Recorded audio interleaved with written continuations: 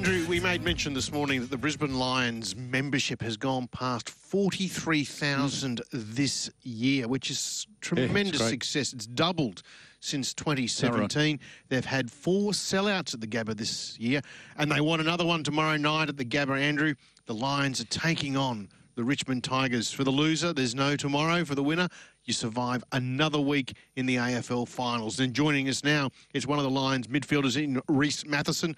Rhys, good morning and welcome to the show. Do we got there, Rhys? Yeah, hello, good morning. How are you? How's it the week panning out for you? Yeah, it's been a pretty long sort of a week because we have that bye, so you could say it's a pretty big build up to finals, but I guess gives the boys a chance to rest their bodies and hopefully feel as best as we can leading into this important clash. Oh, Rhys, the Lions have been sort of there and thereabouts in the top 4 over the last few years and played 5 or 6 finals. Just refresh the listeners' memory. Have you played in many of those finals, or is this one of your first? This is my second final, so okay. I'm pretty pumped for it, to be honest with you. I've only played in the one against the D's last year, but we've got plenty of boys that had played multiple times, and should be used to what's going to be coming tomorrow night. You must be pretty pleased with your season, or how it's finishing up anyway, Rhys. It took you a while to get back into the senior side, so a lot of hard work there. And Danny Daly said to us the Monday after you'd got back into the side, he said, we sort of said in the coach's box, wow, why didn't we get Rhys back earlier? Because you have been sensational since you joined the senior side. Yeah, it's just one of those things, mate, whereas you can't play everyone, and as one of the top teams in the AFL, it gets like that for spots, and boys have to miss out. So I guess just when I got my chance, I took it and wanted to be there for the sort of finals campaign and do everything right by my teammates and take the form that I'd had from the VFL leading into the AFL, and was hoping that'd hold me in good stead and just play some consistent footy, which I think I'm playing all right now. So it's been good to be back in the ones. And Rhys, I mean, you obviously, we talked about the increased membership at the Lions, and you're one of the favourites with sort of very outgoing, demonstrative style of play, particularly when you kick a goal. Is it the same when you're playing down in the Neville or the VFL, or is it easier to do that with the bigger crowd and the excitement that generates? I'd say the crowd generates a bit of energy and stuff, but I guess the way I play my game is trying to be that guy that brings a little bit of energy and that type of style. So I try to be the same player as I was in the VFL that I am in the AFL. So not too much changes there, I don't think. Now, Rhys, Andrew here, my co-host, is a weather expert. It's one of his great hobbies. Now, you have the nickname of the Barometer. Is that because you too have weather as a hobby? Definitely not because of the weather. Not for me. I'm hoping this weather might change up in Brisbane a little bit. It's a bit wet at the moment. But why the Barometer? I don't know. Just I feel like I bring energy to that team, like a lot of other people, like Charlie Cameron and Mitch Robinson. So I felt like I could be a bit of an energy guy for the team, I suppose.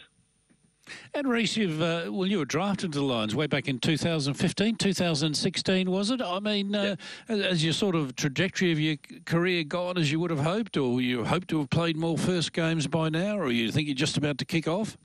I would have. It would have been nice, obviously, to play a few more games in the ones, but like I said before, it's what happens at a good AFL team. Players are going to miss out. Spots are tight, so for me, it would have been nice to play a few more games, but that's just what happens in good teams, and you got to be a pretty good player to cement your spot in the top 4 teams. So things like that happen, and spots get tight. Well, Rhys, you're playing against a very good side Thursday night against Richmond. They've got stars all across the board. Who are the ones you've been speaking to about training? Is it Shea Bolton, or is it the inclusion of Dusty Martin that's causing you the greatest concerns? Not necessarily one person. Obviously, Dusty Martin's a super player, and there was talks that he could come back in and play. So that always gets taken note of. But I think just for us, it was just what can we do as a team, and how can we beat Richmond? Not necessarily one player on their team, but how can we get it done across the board? So, but yeah, it's a nice inclusion if they have Dusty, but we're looking to beat Richmond. And Reece, any sort of, does the mind go back to the MCG game, which started Richmond's resurgence, and anything taken from that, or have you moved on from there? I think we've moved on from there. From now, we sort of addressed that game, and we were able to we played a really good half of footy, and that wasn't enough. So we know in finals times you're gonna have to play a full 4 quarters, and we'll take some confidence out of that game, but we also took a lot of learning. So, but yeah, we're confident that going in that we can beat Richmond at the Gabba, and we know they've been a very good finals team over the last couple of years. So we're ready for a challenge, that's for sure. Well, we've spoken with the coaches there from the Lions, Danny Daly in particular. He's talking about defensive pressure. So if you bring that, you sort of don't have to worry so much about Richmond and their attack, because if you bring that defensive pressure, you just keep them shut out of the game.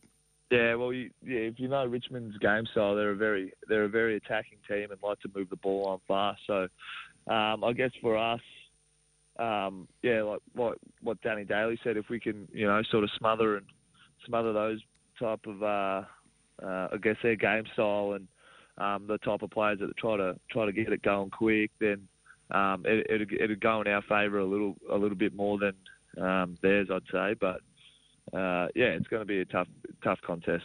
And Reece, you talked about the week off. What did you do, you guys, by way of training? Was it light? Was it heavy? Were there practice matches, or how does one approach it?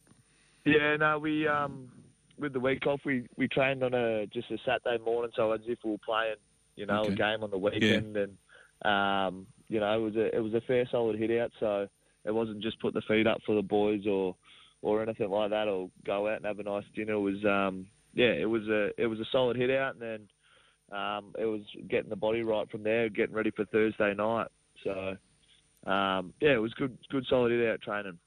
We just had this from one of our listeners. Reece, boys, can you thank Reece and his teammates for signing a heap of kids' merchandise up at the VFL at Burpengary last Saturday? They had so much time for the young ones. Cheers. Well, there you go, Reece, some nice words there from one of the loyal listeners we have. That's awesome. There's always plenty of time for the Bridgie fans, like you said before. We've broken the record, so we couldn't do it without them. So there's plenty of time for the Bridgie fans.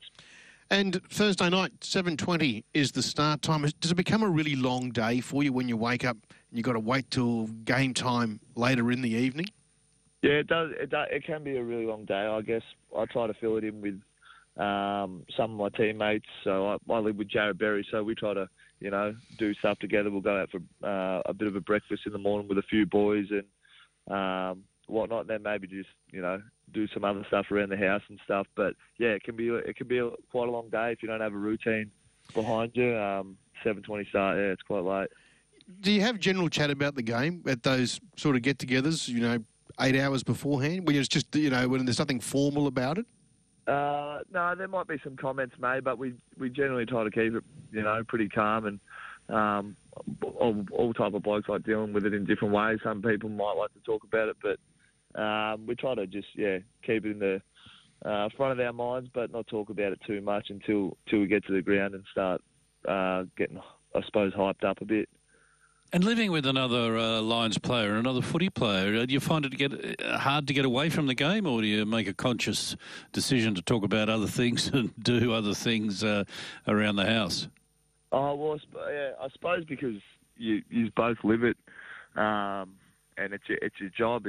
It's pretty hard to get away from, but because you do it every day and stuff like that, it's probably the last thing you both want to talk about. Yeah. It is nice sometimes to sit down and have a chat about training or some meetings and stuff. But at the end of the day, once we sort of clock off at home, it's sort of talking about other things or what we're going to do or where we're going to go sort of thing. So some boys really like to clock off, and yeah, it's nice to have someone there though to just chill out with and switch off for a bit. Good on you, Reece. Thank you so much for your time this morning. We really appreciate it. Good luck tomorrow night at the Gabba. Hopefully the season goes on at least one more week. All the best. You know, all of Brisbane, all their fans are supporting you. My pleasure. Thanks for having me on this morning, guys. Appreciate it.